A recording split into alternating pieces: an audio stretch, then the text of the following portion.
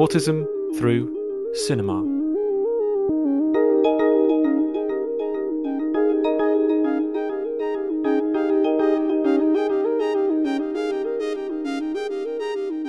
Welcome to the Autism Through Cinema podcast, investigating autistic presence and expression on screen. This podcast is brought to you by the Autism Through Cinema project, based at Queen Mary, University of London, and funded by the Wellcome Trust. For more on this project, please visit our website autism-through-cinema.org.uk and follow us on Twitter at autismcinema. We are always interested in our listeners' thoughts, comments and feedback, so please do share these with us by dropping us an email at cinemaautism@gmail.com. If you like what we're doing, please subscribe to the podcast and share our episodes far and wide. In today's episode, the team discussed the 1997 film Eraserhead, directed by David Lynch, alongside a short David Lynch film called The Grandmother. Thank you for listening. We hope you enjoy the discussion. Hello, everyone. Welcome back to another episode of Autism Through Cinema podcast. Today we're going to be discussing David Lynch's film Eraserhead, his debut feature-length film Eraserhead, but we're also going to be talking a little bit about one of his short films, a film called The Grandmother. I'm joined today by, my name is David Hartley, and I'm joined by Janet Harbord, Alex Wooderson, Georgia Bradburn, and John James Laidlaw. And Georgia's going to introduce our films today because these were her selections. So over to Georgia. Thank you, David. So I chose these films because I think a lot of people who know me know that David Lynch is kind of like a special interest because he is kind of the reason I got into film, and especially into like film criticism and film theory, especially as like an autistic person. There's something in Lynch's films that I can really identify with, and I don't really know if it's really intentional on Lynch's part. But yeah, I'll get more onto the technical parts in a moment. So the first film I'll just touch upon is The Grandmother, because it was made first, and it was the first film that Lynch made in collaboration with the American Film Institute. He showed them his previous film, which is The Alphabet, and they gave him, I think, $7,000 to make it. It's a 30-minute film, combined live action and animation. It tells the story of a young boy living in an abusive household, taunted by his parents and scolded for wetting the bed and refusing to eat the disgusting food that's given to him. And so to comfort himself, he grows his own grandmother and finds solace in her.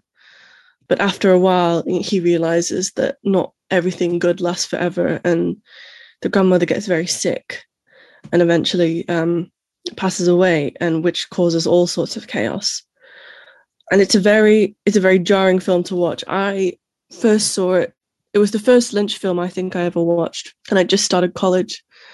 And it was one of the films that I used as a reference for my first short film, which was quite a surrealist sort of Lynch/Argento type deal. But one of the most influential things from it that I took was the sound design, which with Eraserhead is created with Alan Splett, I think, from a group called Tractor.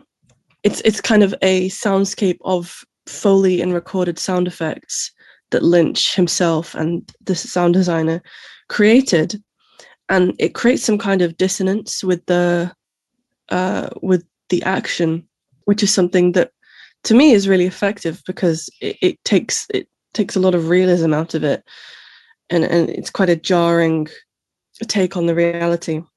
So 7 years later, Lynch goes on to make Eraserhead, which is, like David said, his first feature film. And it's about an industrial worker called Henry Spencer, who discovers that his ex-girlfriend, called Mary X, is pregnant with, or has given birth to a half mutant alien child. So he is forced to move in with her, and the constant wailing and needs of the child forces Mary X to have to abandon Spencer with the child, and he has to kind of learn to look after it or tend to it. It starts to become very ill and screaming more and more. All sorts of surreal things happen. There's a lady in a radiator who sings a song on a stage in front of an empty audience. Spencer has an affair with the woman across the hall and then experiences all sorts of visions, including his head being decapitated, falling onto the street, and then being brought to an eraser factory, hence the name of the film. And the film ends with this kind of culmination of anger where Spencer essentially commits infanticide by cutting the swaddles on the child, which it turns out was holding its organs together. And the film ends in a kind of surreal way with the woman in the radiator sort of embracing him. So it's a lot to take in. They're both very overwhelming films with not very clear courses of action. And I can't remember exactly what Lynch said, but it was something to do with not having to make sense and not having to make a film actually have a reason for certain things. If it makes an effect, then it's good enough. And another thing I should note is also Lynch started out as an artist, as like a painter. And one of his key interests was making his paintings come to life. And I think, especially with these early films, these quite low budget experimental body horror films, before going on to, more studio films like obviously eventually Blue Velvet or even like June, there's an artistic painterly quality, especially the ones with the animation, which sort of, for me, encapsulate a potential for film and art to kind of become the same thing, or to have the same goal, to achieve the same thing. So yeah, The Grandmother especially is a very important film for me, because it was one of the ones that really spoke to me as someone with autism. Not everyone likes it for obvious reasons. But yeah, I think that's about it. I'm really interested to hear what you all think about them. This is the first David Lynch film. These are the first films I've seen by David Lynch. Actually, I haven't seen anything by him. It's kind of like a gap in my viewing. I tried to watch Twin Peaks, but it was a bit too slow for me. I tried twice, but I didn't really get what Eraserhead was about at first. And I think now I've watched The Grandmother, I understand it a bit more. And I feel like I appreciated The Grandmother more than Eraserhead. So I was kind of worried in Eraserhead that the horror was coming from disfigurement and difference. Yeah, so I felt it could potentially be a bit ableist in that way, that the horror was coming from people being different. Yeah.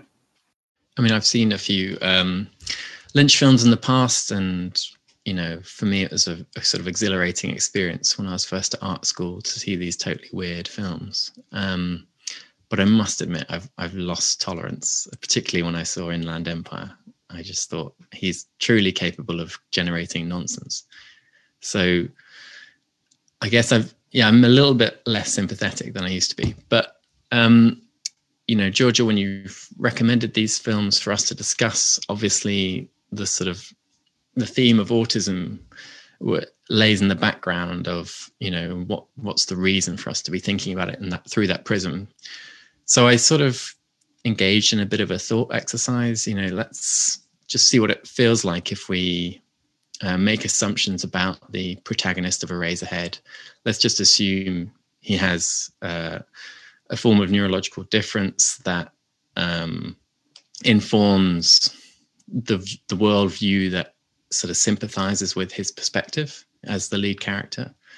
So through that prism, I sort of watched the film.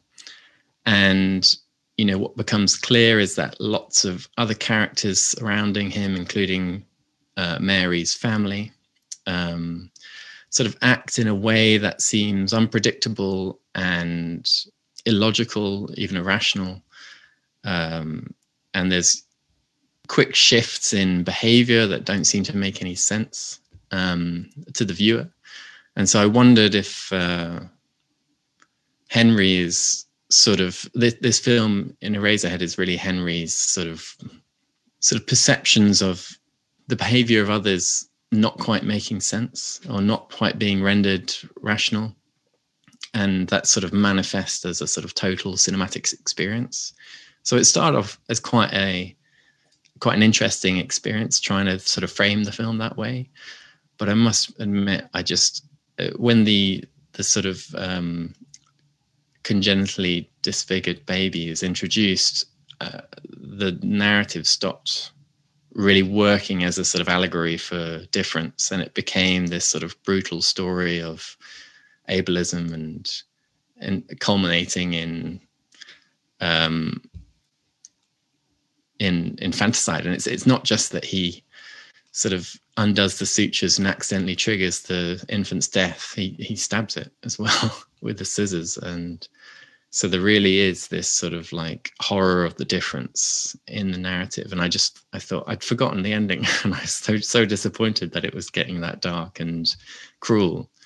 You know, and another aspect of it is it really resonated with what I'd heard my mother speak about when she gave birth to my brother, who has Down syndrome, in the late 70s, before sort of testing was very reliable. So she wasn't aware of his Down syndrome status before he was born. And sort of she discussed the sort of surprise and difficulty she had coming to terms with that, with his sort of status. And so I think, you know, like for lots of parents with disabled children who are sort of identified as disabled at birth, you know, there is a really difficult struggle, but it just seemed like Eraserhead presented the worst possible outcomes and the worst of human behavior in that moment. You know, the mother sort of fleeing and the father killing the baby. It horrified me, really. And I was a bit sad about it all. Yeah, I mean, I would agree with a lot of that. It is horrifying and horrible. And I actually do. It has been a while since I've watched Eraserhead, and I also forgot quite how horrible it gets towards the end. However, I think I see it a little differently. I think I see. I'm not so sure. Kind of bizarrely, I'm not so sure I quite see disfigurement in the child creature thing. I think because it's so surreal. I think because it's so strange, and it's almost like, I mean, you referred to it, Georgia, as almost like a kind of alien creature, which I do kind of associate it with. It's got that sort of slightly almost John Carpenter-esque kind of grotesqueness to it. And there's a lot of grotesqueness in this film. This is a very grotesque film, and Lynch is always working with the grotesque constantly throughout his career, and that's one of the things he goes to a lot. And I think it's that extremity, I think it's the grotesqueness of it that takes it away from me seeing it as a kind of necessarily a disfigured baby. I sort of just see it as a baby, as a kind of symbolic almost of a baby, and there's so much emphasis placed on the sound it makes and the screaming and the crying. So I don't tend to sort of think of it as a disabled or disfigured. I just seem to sort of think of it as a kind of symbolic of a baby that's maybe a bit sick or a bit hot and is crying a lot. And I think that it's so surreal. It sort of takes it away from me. It takes it away from that side of things for me. And I think the thing that leads me to say that is that when he is having his kind of dream or nightmare sequences later on, there's a point where his head gets knocked off, and it gets sort of the kind of the baby head figure kind of grows in his place and sort of appears. So his head gets sort of surreally knocked off while he's on a stage, and then the baby head sort of comes out of his own head. And then there's a little shot later on where he's talking to, or he's sort of interacting with the woman from across the hall who he has the affair with, and there's a kind of reverse shot between them, and it looks back at him, and again he's got that little baby's head on his shoulders.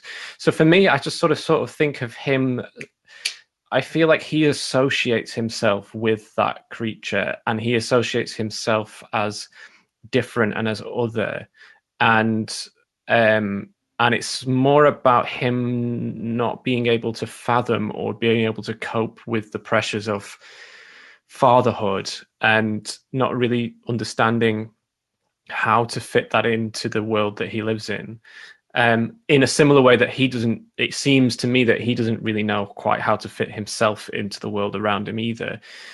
But then the world around him is also so strange and surreal, and everyone acts in a very strange and surreal way, and a sort of discombobulating way.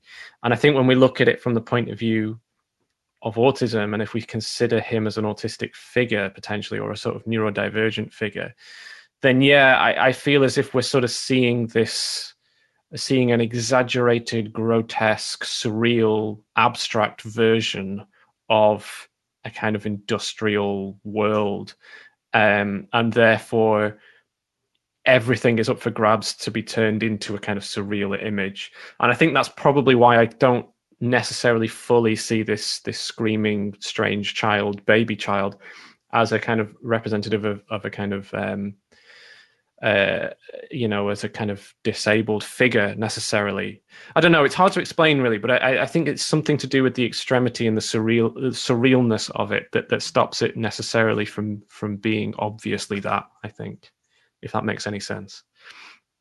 Yeah, I'm trying to think about how I saw the baby and trying to remember what kind of horror it was. And I think for me it was about the baby being premature, that the baby wasn't fully formed.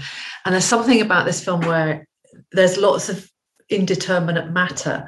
There are lots of things that are sort of, we don't quite know what they are, and we don't quite know where they belong, like the worms and maggots. I think they're a bit like sperm. They're a bit like penises at times. They're a bit sort of like, it's not quite clear what one thing is, and it might shift. One thing can flip from something into another thing in the films, and it for me, both of these films had quite a lot of body horror in them, and it had that side to maternity. I mean, it's interesting that it's a male character that we experience this through, but it had a lot of the horror of, like breastfeeding. Breasts are sexual, but they're also, giving milk.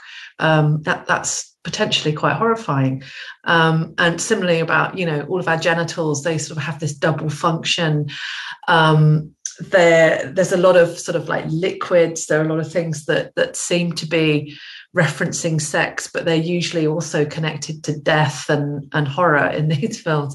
And that's the territory that it took me to, that the question of what is it and why is it there, and how can we know it, is where Eraserhead in particularly seemed to pull me in time and time again. And so the baby, I was just really not wanting him to take that swaddling off. I was just thinking, that baby can't sustain that. It hasn't been grown enough yet. And we see a lot of things, he's attempting to grow things in the film. There's sticks that are stuck in some mud.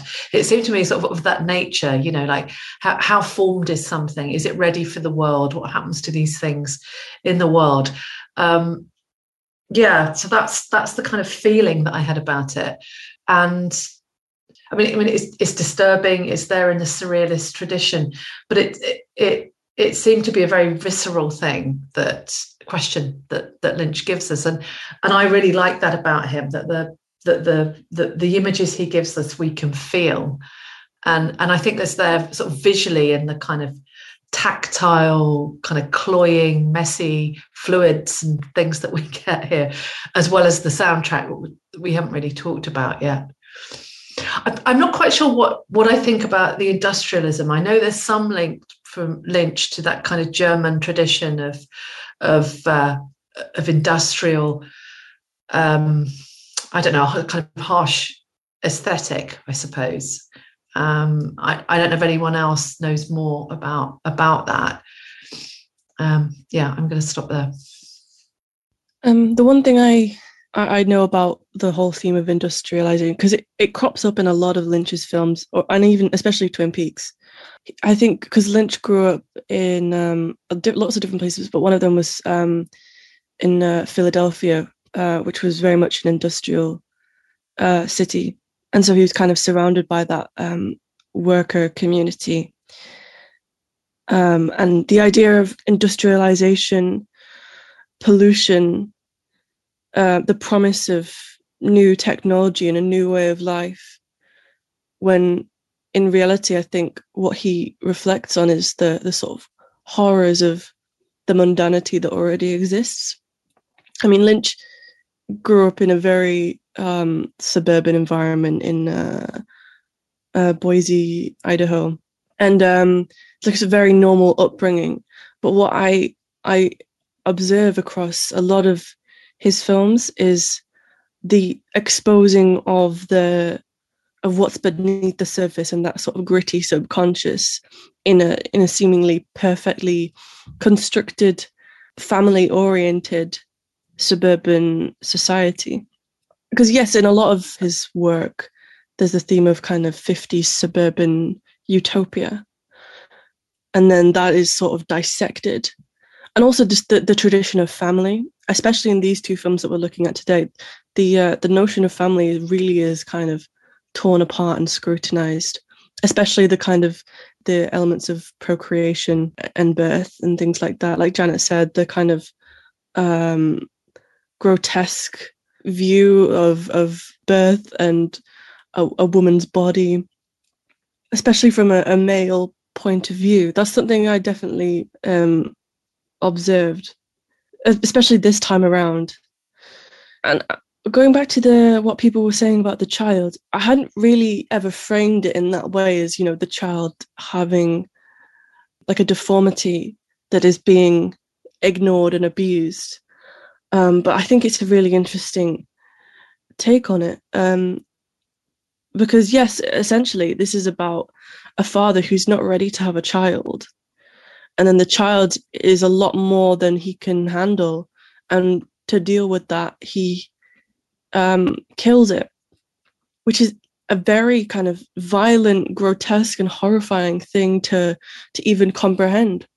But the way that I sort of saw it, and I've digested it the last couple of times I've seen Eraserhead, is more of the character of Henry as we see it kind of through his lens, through his perspective, as sort of like an everyman, everyday person, works at a factory, just presented as sort of normal-ish, but everything in his eyes is so surreal and so deformed, especially when he goes into Mary's house and sees her family, which on a first viewing would seem like a very traditional 50s suburban household.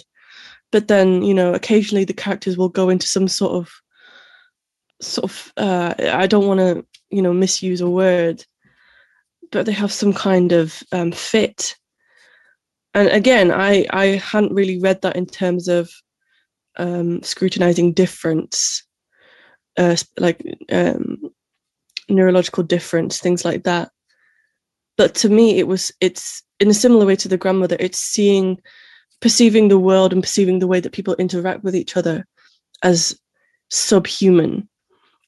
And an example I want to take from the grandmother about this is towards the beginning, when the parents kind of breed essentially and give birth to the child, and they're sort of crawling around the floor like dogs and barking, and the only sounds they really make are these kind of visceral barking sounds. They say his name like they're barking it out, and it's this sort of perception of other people or the conventions of other people as animal-like or subhuman, which is something that I don't necessarily relate to, but in a way, the scrutiny of gesturing and conversation and the behavioral mechanisms of other people can sometimes be sort of reduced to a primal reaction, if that makes any sense at all. Especially the eating scene in The Grandmother. That's one that I, as someone with autism and misophonia, which is sort of like a horrible reaction to the sounds of people eating and the sight of people eating, to see it performed in such an animalistic way really spoke to me. So going back to Eraserhead, I saw it as kind of exposing of this gritty underworld beneath the sheen of societal perfection, which is something that I definitely experienced growing up and sort of going out into the world and realizing the kind of well-constructed suburb that I grew up in had a lot of problems socially and just structurally that I didn't quite understand, and it took me a long time to understand it, because to me it kind of seemed all quite horrifying because I was the one growing up and going into it. But in Eraserhead, this is kind of a fully grown man who's not really prepared for the situations he's created for himself. That's really what I was thinking. One more thing I do want to mention as well is Janet said about there's a lot of matter that we're not really sure what it is, and there's a lot of ambiguity about all these kind of gross substances. And it quite amuses me because in a lot of Lynch's paintings, they're sort of constructed out of this kind of weird, almost like disgusting textures. And on purpose, he's never told anyone what he's used to make these paintings. And part of me thinks that's because it's so gross he can't even say what it is, what the materials he's using is, because it really does look like fecal matter that he's sort of used to paint these horrifying images. But yeah, that ambiguity almost makes it more horrifying because you're left sort of trying to depict what it is that's in front of you. All you know is just the product of something quite horrifying. I think that's all. I mean, on the topic of like substances in this film, like Janet mentioned it earlier, we see lots of earth sort of in the wrong place. We have a plant in both films. Actually, we have a plant without a plant pot besides the bed, and on another sort of pile of earth and dirt on the dresser. And in Grandmother as well, we have this enormous pile of earth placed onto the bed in which seeds are planted and from which a sort of pod develops that the grandmother is born from. And when I was seeing all these sort of images of sort of earth in the home, dirt sort of in the bedroom, it reminded me of this lecture that Stuart Hall gave on race as a floating signifier, a sort of analysis of how people construct classifications and how those boundaries are sort of well organized. So I had it took me a while to find it, but I did eventually find the quote. So I've sort of prepared it here, but as you guys know, I'm dyslexic and I hate reading out loud unless I've had a chance to rehearse. So David, I've emailed you that quote. Do you mind reading it for us? Yeah, I can. I've got it ready here. As many of you will know, I'm a writer and a spoken word performer, so I have absolutely no problem reading stuff out. I love doing it. Okay, so this is the quote from Stuart Hall, Race, the Floating Signifier. So it goes like this. What is, of course, important for us is when the systems of classification become the objects of the disposition of power. That's to say, when the marking of difference and similarity across a human population becomes a reason why this group is to be treated in that way and get those advantages, and that group should be treated in another. An important point about classification is that it is a way of maintaining the order of any system, and what is most disturbing is anything that breaks that classification. Mary Douglas, the anthropologist, describes this in terms of what she calls matter out of place. She says every culture has a kind of order of classification built into it, and this seems to stabilize the culture. You know exactly where you are, you know who are the inferiors and who the superiors are, and how each has a rank, etc. What disturbs you is what she calls matter out of place. What she means by that is you don't worry about dirt in the garden because it belongs in the garden. But the moment you see dirt in the bedroom, you have to do something about it because it doesn't symbolically belong there. And what you do with dirt in the bedroom is you cleanse it, you sweep it out, you restore the order. You police the boundaries, you know the hard and fixed boundaries between what belongs and what doesn't. Inside/outside, cultured/uncivilized, barbarous and cultivated, and so on. End quote. Thanks, David. So that's from the Media Education Foundation, their sort of documentary they made with Stuart Hall in 1997, where essentially he just gives a lecture on this topic. But I think the reason it sprung to mind is obviously this visual metaphor that Stuart Hall and Mary Douglas sort of evoke of sort of dirt in the household. That's the initial connection. But, you know, tasked with the idea of thinking about these films through the sort of the lens of neurodiversity, I was just wanted to sort of propose this as a sort of mode of operation that Lynch is interested in, disrupting these organized signifiers, and how that may be a metaphor for sort of disrupting notions of neuronormativity and that kind of stuff. I mean, I don't have a clear argument here. I just have all these connections, and I thought it'd be interesting to raise it with you guys. Yeah, I've come across that quote, matter out of place, before, quite recently in some reading I was doing around the trickster figure. So I'm always interested in narrative and sort of, you know, common figures that you get in narratives. And one of the most interesting for me is the trickster. And the trickster is often referred to in these terms as being a sort of agent of dealing with matter that's out of place, because the trickster is the type of character that sort of crosses boundaries and puts things where they shouldn't be, and that kind of thing. And I do sort of see Lynch in that way. He's got a sort of tricksterish nature about him, and he's not afraid really to do this, to put these kinds of bold pieces of matter that shouldn't be into different places, and sort of create extremity with that, and create sort of abjection and sort of disturbance with that, I think. So the one that always springs to mind for me is the ear in Blue Velvet, when Kyle MacLachlan's character finds the ear near the beginning of Blue Velvet, and that sort of triggers the whole plot.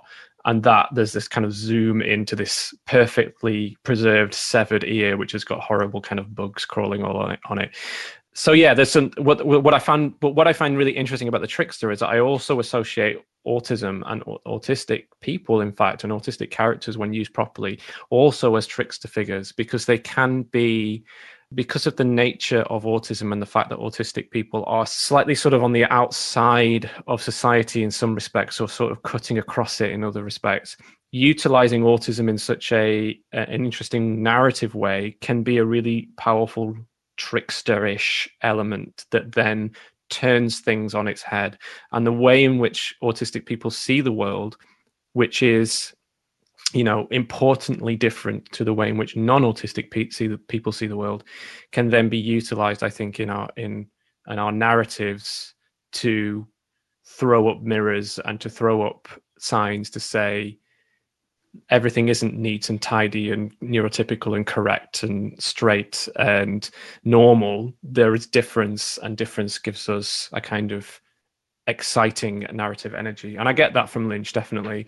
And it was interesting, Georgie, that you bring Lynch in as a kind of person who sort of deals with this kind of neurodivergent or neuroqueer view on life, because it's really quite a powerful way, I think, of seeing his work, and an interesting way. Thanks for that, David. I mean, I find this really quite an interesting opportunity to think about this film in two ways. In the way that John James has mentioned, that it could be read as a sort of a film that's about Eraserhead, as a film that's sort of eliminating difference, something, you know, the baby that doesn't fit the world and is horrifying for everyone. And in the end, you know, the film sort of culminates around the killing of this baby. And then on the other hand, an idea of the film as a sort of lifting of normality from someone who can see through the pretense of the neurotypical world. So I think it holds both of those possibilities. I mean, I don't quite know how this fits in, but I was also struck by the way in which Lynch is dealing with very Freudian themes of incest in both of these films. I was interested in the way in The Grandmother, it's actually cross-generational. It moves, sorry, not cross-generational, incest is cross-generational, but not the usual cross-generational with the desire for parents, but desire between the grandmother and the grandson. And that seemed to be something that is Lynchian rather than Freudian, that he might do that. And I wondered whether he'd sort of skipped the parental child situation to make it additionally horrifying. You know, that we also have a bigger age gap. We have a lot about the grandmother's body in here, the way that he films her. We see her age, we see the lines on her face. So she moves between these categories of being quite a comforting figure for him, and then moves into this position where, you know, it's potentially something quite erotic between them, when the sequence where she's winking at him, and the music shifts, and it's a really kind of lovely convivial moment in the film about 2/3 of the way in. And then I think, does he freeze frame it on a kiss that's on the lips, and you kind of think, oh, that went somewhere where I wasn't quite expecting it to go. What did other people think about that sequence? I mean, for a while I was trying to discern whether this was a literal grandmother, part of the family, or a sort of clear fantasy emerging from this seed that he's planted. And I think maybe that distinction is important, maybe it's not, because I don't remember the grandmother actually interacting with the abusive parents. And so it's almost like this child wishing for a sympathetic figure within the family, and sort of wish fulfillment emerging in a sort of Jack and the Beanstalk kind of scenario. But I think, you know, the motivations on Lynch's part for entering into sort of incestuous obscenities, to me it seems sometimes just like a nasty little trick to sort of disturb viewers. But the way you hear Lynch talk about his work, first of all, he's very resistant from explaining himself, but also you get this sense that that policy may be internalized as well. So he has these sort of images, and he doesn't really want to understand why he's generating them. And it's a sort of strong surrealist tradition where you just put it all out there and maybe let other people make sense of it. You're in your therapeutic dialogue with the audience. Who knows? But is it important that there's a sort of distinction between this grandmother being a literal member of the family and this grandmother being a clear fantasy? And what are the consequences of that distinction? So that was what I was preoccupied with when trying to think about this. I think, because obviously I'm quite new to Lynch, but what I got from these two films is that it's all about exposing the absurdity of everything going on with society. And I did make a joke to my husband that watching Eraserhead made me feel more autistic, because I had no idea what was going on. I had no idea why people were behaving this way. I think we've talked before about the autistic viewpoint as having the potential to challenge social norms, or to sort of look outside of what everyone else is just readily accepting or seeming to. And I think for me, it was more successful in that this idea of challenging norms was more successful in The Grandmother, because we're seeing it from the point of view primarily of the transgressor. So the parents almost in The Grandmother are almost dog-like. They're barking, they're running around on all fours, but they're also using sort of almost like historical dog training methods, like rubbing the boy's face in the urine. Like, I don't advise anyone does that to their dog, but I know it has happened in the past. And it kind of reminded me a bit of, if we're thinking of this from an autistic lens, it came up as, reminded me of ABA and how it's effectively dog training for autistic children. And also, I can relate to what Georgia said about the sort of everyday body horror of like just being alive. And once you start thinking about it, it's quite horrific. And I think about this scene in a Star Trek Voyager episode where the Doctor, who is a hologram, meets another hologram who despises biological creatures, and he starts describing the process of chewing food and forcing it down your throat. And I saw that as a young teenager, and it really stuck with me. How it is pretty disgusting to be a biological creature.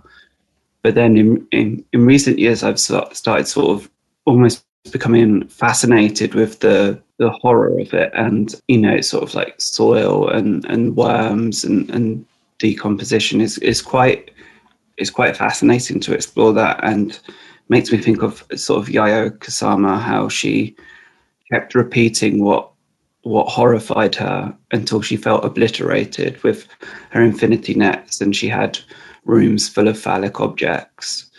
And also it reminds me of that scene from Antichrist. Sorry, I'm bringing up a lot of other films, but the Lars von Trier film, where I don't think she has a name, but the woman, the mother character, she's sort of scared of nature, or she has anxiety, and she lies on the grass and she completely melts into the grass, and it's kind of like this surrendering to the lack of boundaries between different substances. That's what just came to mind as we were discussing it. So in a way, it sort of connects back to the matter out of place idea I asked David to sort of expand upon earlier. Like as humans, we're sort of constantly, societally, we're reinforcing this idea of a separation between us and nature, and a separation that is in many ways artificial. But it's funny when you sort of catch your body doing things unexpected and feeling very fleshy, and realizing the lack of distinction between you and the meat in the supermarkets. And I think Lynch is very, very, very good at disrupting those boundaries and offering a sort of awry look at these sort of fleshy similarities. Yeah, I really like that quote and the whole matter of place idea. I think especially because, like, when you're a child growing up and you're trying to figure out what goes where, and what are the rules of the household, or what are the socially constructed rules. You might like put a sticker on a wall, and then someone says, no, don't put that there, it doesn't look nice. Because it doesn't belong there, and you start thinking, but it looks nice. Why doesn't it belong there? And you don't realize maybe it leaves a stain, or it stays there forever. But I don't think I ever really grew out of those challenges. Like, I'm always still thinking, why are things like this? Why is society constructed in this way? Why am I expected to be a certain way? And I do feel that, especially when I have sort of family meetings, because I do come from a very like suburban tradition where everyone kind of grows up there, works there, and dies there. And I was really the first one to kind of just go somewhere else, to move to London. So every time I go back, it feels like I'm being sort of boxed back into a sort of set of rules, like stringent policies about how, what career you should have, how you should act around people, how you should sit at the dinner table, how you should eat, what you should eat. And I feel, especially when I was going through puberty, as everyone does, I felt, a real like visceral objection to these sort of rules. And I just saw everything as sort of absurd. And then it kind of grew into something grotesque that I couldn't really understand and cope with. And it's not really something that's gone away. I find myself constantly encountering things that I don't understand, the things that to me don't belong there. But if I were to reverse it, I'd think that my own perception of things does not belong where other people think it should. And it's these sort of levels of perception which sort of clash with each other. And these just different rules that I feel as autistic people we're constantly trying to figure out, things that don't belong in a certain place that we think, we all come from biological matter, but anything natural like the soil is just not, no soil is supposed to be in the house. If a cat brings a rat in from outside, doesn't belong there because, it's a rat. The cat is told off for bringing all these things into the house. And then the objection to that is just so horrifying. So I think that's why I connect with it so well, because it does make you really uncomfortable to see how horrifying the world can be once you sort of expose those layers. I agree with that. As someone who also came from suburbia, there's something just endlessly appealing about David Lynch's take on on suburban life and the veneer, the ridiculous veneer of its front all of the time, with rules and regulations that are ridiculous. And one of the scenes I like a lot in Eraserhead where that happens is the meal scene, and we've touched on that already. But the way in which that little bird, whatever it is, it's like tiny chicken or something, that it's meant to be cooked, and in that process, that again, that anthropological concept, I think from Levi Strauss, about things that are raw aren't food, but things that are cooked are, that it's okay to kill an animal and eat it. But what Lynch shows you is actually it's still an animal because it bleeds on the plate. So that boundary completely gets broken down and is horrifying. But I wondered about your reading of the figure of Henry himself, because his styling of the film. I absolutely loved his hair. The moment I saw this film, his hair was one of the main points of kind of identification and fellow feelings, like that he wanders through the world in this way in which he looks constantly shocked, like a bit like a cartoon character, a bit like he's got his finger in an electrical socket, his hair's just standing up. And he seems to walk in a very particular way as well that mimics sort of early cinema's sort of frame rate shifting. He seems a bit sort of fast as he's walking across some of those industrial landscapes. Maybe the frame rate has changed as well. But his sort of continual sort of frowning perplexity about the world seemed really appealing to me and very reminiscent of early cinema. And of course it's a black and white film. The settings are quite minimal. We get that sort of black backdrop that you often got with a Méliès film, for example. And we get that in The Grandmother as well, that there aren't really sort of staged scenarios. They're just sort of figures working against a black backdrop.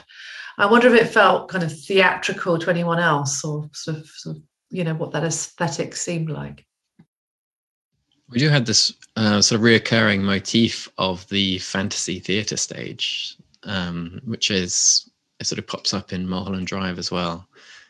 And that clearly has some sort of resonance with Lynch as a sort of dreamscape, a sort of a vehicle for fantasy. Theatricality is clearly like his go-to. Okay, we're going to do imagination now.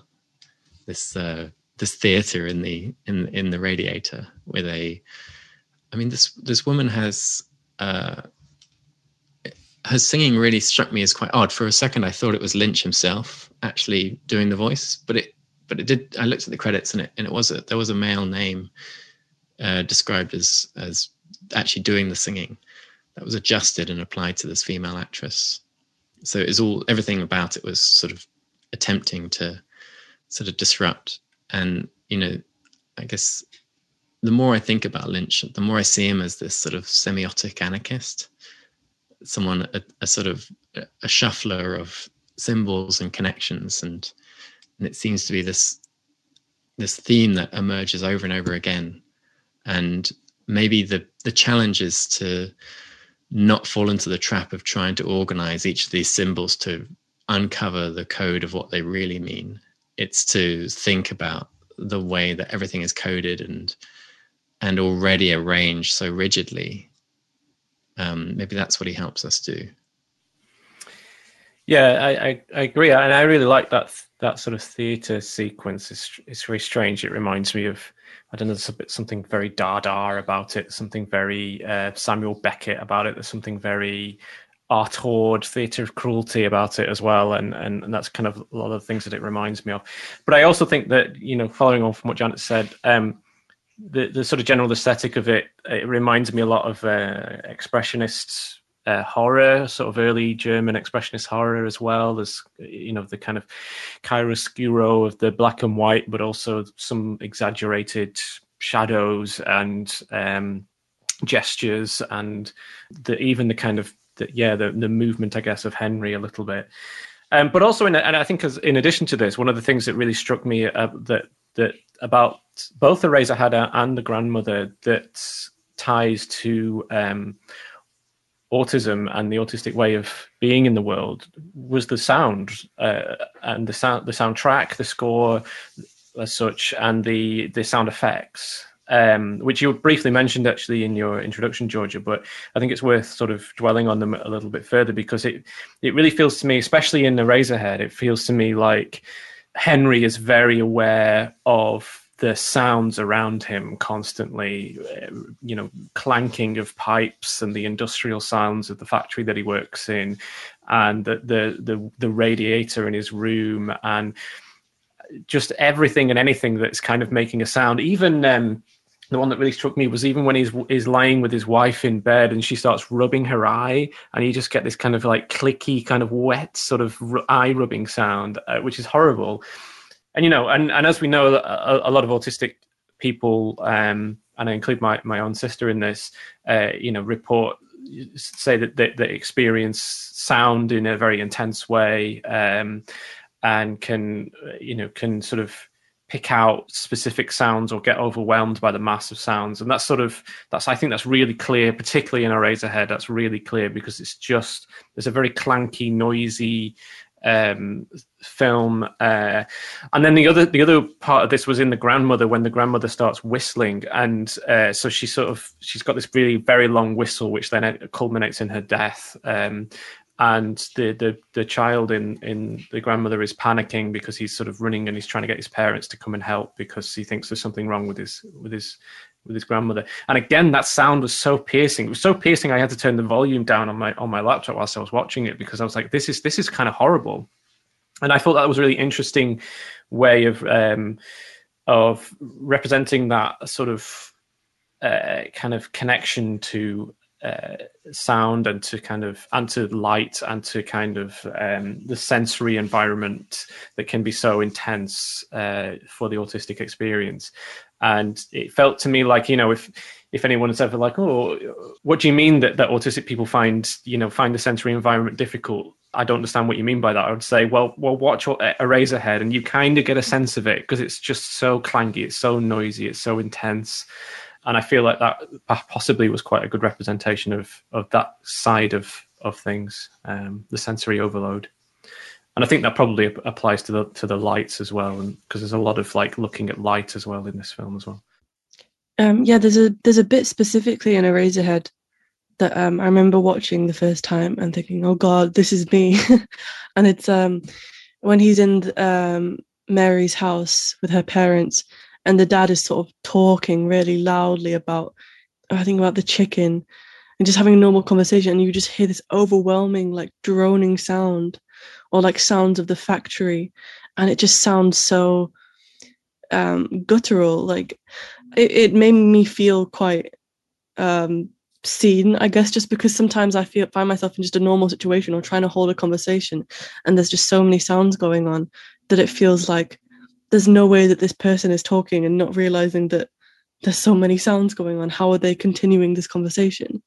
It's like, yeah, I'm really not sure how I mean, I guess the experience is probably different for everyone, but yeah, I'm not really sure how Lynch does it in a way that works so well, especially from my experience with autism. Yeah, it just feels like we've said before, a disruption of normalcy, but in a way that is just so you can't really ignore it, and it's stressful, especially the sound in the grandmother. That there's a one that keeps cropping up that's kind of like this moaning, drawling moaning sound that sounds like somewhat like a low-pitched wail, like a wailing sound that just keeps cropping up, and it's so like tormenting. It sounds like a pitched down animal dying, which yeah, again is very horrifying. But I have a tendency as well to hear a sound that's bothering me and apply a sort of anthropomorphism to it, because it is so terrible. I sort of compare it to something that I can relate to more, or something that is visually horrifying. But yeah, the dissonance sometimes between the sound and the visuals, especially when you mentioned the eye rubbing, the squelching of it, it's really jarring. And yeah, just takes something quite normal and makes it just horrible to look at. Yeah, when you were mentioning the anthropomorphic, Georgia, it made me think of that scene with when the grandmother whistles, and at the end it just goes on and on and on. It just reminded me of a kettle on a stove, that it's just this screaming sound like an alarm, and then she expires, I think, doesn't she? She's sort of that's the end of her. And in the end, she's sort of this human body seems more like a mechanical object than a human figure. And I think I think the way he uses sounds is very, very clever in that way. It can, even the sound design can make the image, can make an object within the image transform into something else. Yeah, but I just wanted to ask Alex. Alex, you seem to find Lynch a little tiresome in terms of surrealism. And I just wanted to push you a little bit more on that. From my point of view, I often think about teaching surrealist films, and there seem to be very few of them. And I think Lynch is someone who does it very well. Other than Buñuel and a little bit of Maya Deren, there's not a lot to work with, I think, in terms of surrealism and the history of film compared to quite a lot of other crossovers with movements. Yeah, so I just wondered, is there something irritating about that for you? Yeah, I think there is. Yeah. I was maybe it's just prejudice. I mean, I remember in my GCSEs doing sort of studying art, and we'd think that we were sort of being critical and engaging, and like by A level we were like, oh, that's just your basic surrealism. And by the time we got to undergraduate, we were like, oh, well, it's just your basic postmodernism, really. And it just seemed to be this part of this incremental stage of sophistication in my own understanding of sort of art movements. But it was very, very early on in this run. So I look back on it with a little bit of, embarrassment of my interests in like Dali. And I look back at it right now as a sort of 34-year-old, and I just see it as boyish nonsense, pubescent sort of splurtings. It was just, I don't know, it doesn't appeal to me at all anymore. But I think the aspect of it that has become interesting again is the more sort of semiotic disruption, providing insights into how we're organizing our thoughts around imagery and iconography and narrative. I think that still has some resonance with me. This is not a pipe is quite an interesting image and statement. So, I'm sure you guys aren't too interested in my opinions about surrealism, but I think, it on the surface, it can just seem like a sort of a bit of a spectacle for a spectacle's sake. And I'm not always convinced that they're truly interested in unconscious activity. In fact, they seem often quite resistant these filmmakers and artists to actually applying any meaningful analysis to what they discover through their own images, or I find it frustrating that Lynch doesn't actually want to talk about his films or what they mean or how he constructed them, and but at the same time I'm very interested in the unconscious activity of at work in the generation of imagery and filmmaking. So yeah, there's a little bit of a tension in me, but I think it probably relates to my own biases about my own education. I'm just thinking as you're speaking there about whether what is irritating about Lynch is then that he is uncovering societal norms, but they might not be very comfortable uncoverings. And I'm thinking about John James, your point about the baby and its difference being eliminated. I think there's something similar in this film about, and most of Lynch's films about women. Women are, either heavily sexualized or maternal, and they just kind of sit in this divide. And there's a lot written about this, far more than there is about potentially ableist readings. But I wonder if that's part of what you're saying, Alex, a sort of suggestion that just revealing certain norms and then leaving them floating is not always that satisfying. Yeah, I sometimes get this, like, it felt very much about this narrative of Eraserhead was about sort of alienation and sort of ways of manifesting an idea of alienation. But then we create this sort of hyper-victimized character of the baby, or Lynch creates it at the end, and then the alienation is just passed on to him, and it's manifested in extreme violence and murder.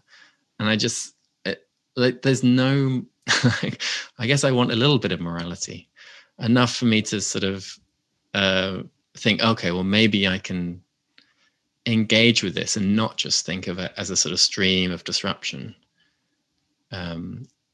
As I don't know, it just it upset me too much, this idea of killing the baby. I don't know, it undermined it for me.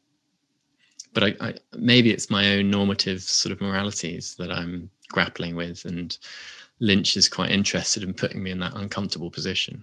I really understand that point, because I've had debates with people about film, and I've been pointed out because of my hypocrisy, because I often critique these kind of big, I'm the sort of age where I can do this now.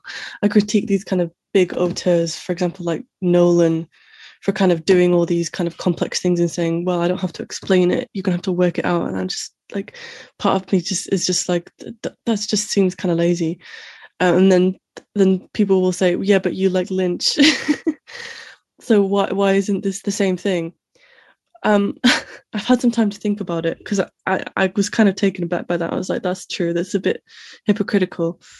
But I think it's because I see some kind of honesty with Lynch that I don't really see in a lot of filmmakers.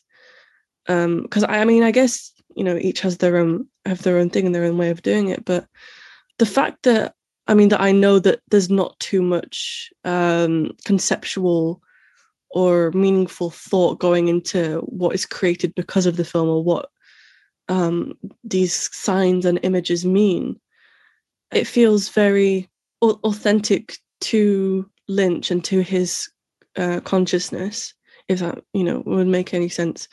It's like I always struggle with film because I wish I could just vomit everything I think onto outside onto the camera, and then it's just there, and my whole messy consciousness is just there, and I struggle with getting that out into a kind of structured production environment, because it's so impossible to put all these threads and complexities in front of me in a way that reflects how I see the world in a perfect way. That's kind of my continuing odyssey with filmmaking, trying to reflect myself honestly. And I feel like Lynch doesn't really try too hard to do that. And to me, that's how it works. It feels, like a lot of the time I'll do this one thing. I'll kill the baby. I'll have this woman on a stage singing, and then she hugs him at the end. And it doesn't really seem to have, I've read so many people trying to make a meaning out of that, and I don't really think there is one. which I agree is frustrating and a bit pretentious, but there's like an authenticity to it, I think, if that is something that comes to you in a dream. One thing that Lynch says a lot now that I always think about, that it's kind of become a huge thing for my creative process, is the idea of fishing for ideas. And because he's a big proponent of like meditation and transcendental meditation, and once you get into a state of that sort of clear consciousness, you can cast out a fishing net in your head and wait for an idea to come, and it doesn't have to be fully structured and thought out. It just exists there in your brain, and once you catch it, you know, the longer you kind of stay in that honest, clear mindset, you can catch a bigger fish, or you can catch a more expensive fish, a beautiful fish. And for him, that's where his ideas and his visuals come from, of just this pure consciousness, which, yes, does sound very pretentious. And as like a film student, I do fall into the trap of hearing someone say something like this and go, that sounds like a good idea, I'm going to do that. And it's just, sometimes it can be like a bunch of nonsense. But I do feel that in this case, it is more from a more subconscious place, that he's managing to manifest physically. That's just the way that I've always seen it, but I could be naive in that as well. I think that's lovely, and I think that's probably a lovely place to end things. So thank you very much. So we'll draw this episode to an end. So thank you, Janet. Thank you, Georgia. Thank you, John James, and thank you, Alex. And we'll be back again soon with another episode. You have been listening to the Autism Through Cinema podcast, hosted by Georgia Bradburn, John James Laidlow, Alex Whittleson, Janet Harbord, and David Hartley. Thanks also to our shiny new editor, audio wizard, Leverett Jakes. Our theme song is Waterfall by Meter, under a Creative Commons attribution from Null Teal Records. The Autism Through Cinema podcast is brought to you by the Autism Through Cinema project, based at Queen Mary, University of London, and funded by the Wellcome Trust. For more on the project, please visit autism-through-cinema.org.uk and follow us on Twitter at Autism Cinema. We'll be back again in 2 weeks' time with another slice of neurodivergent cinematics. Bye for now.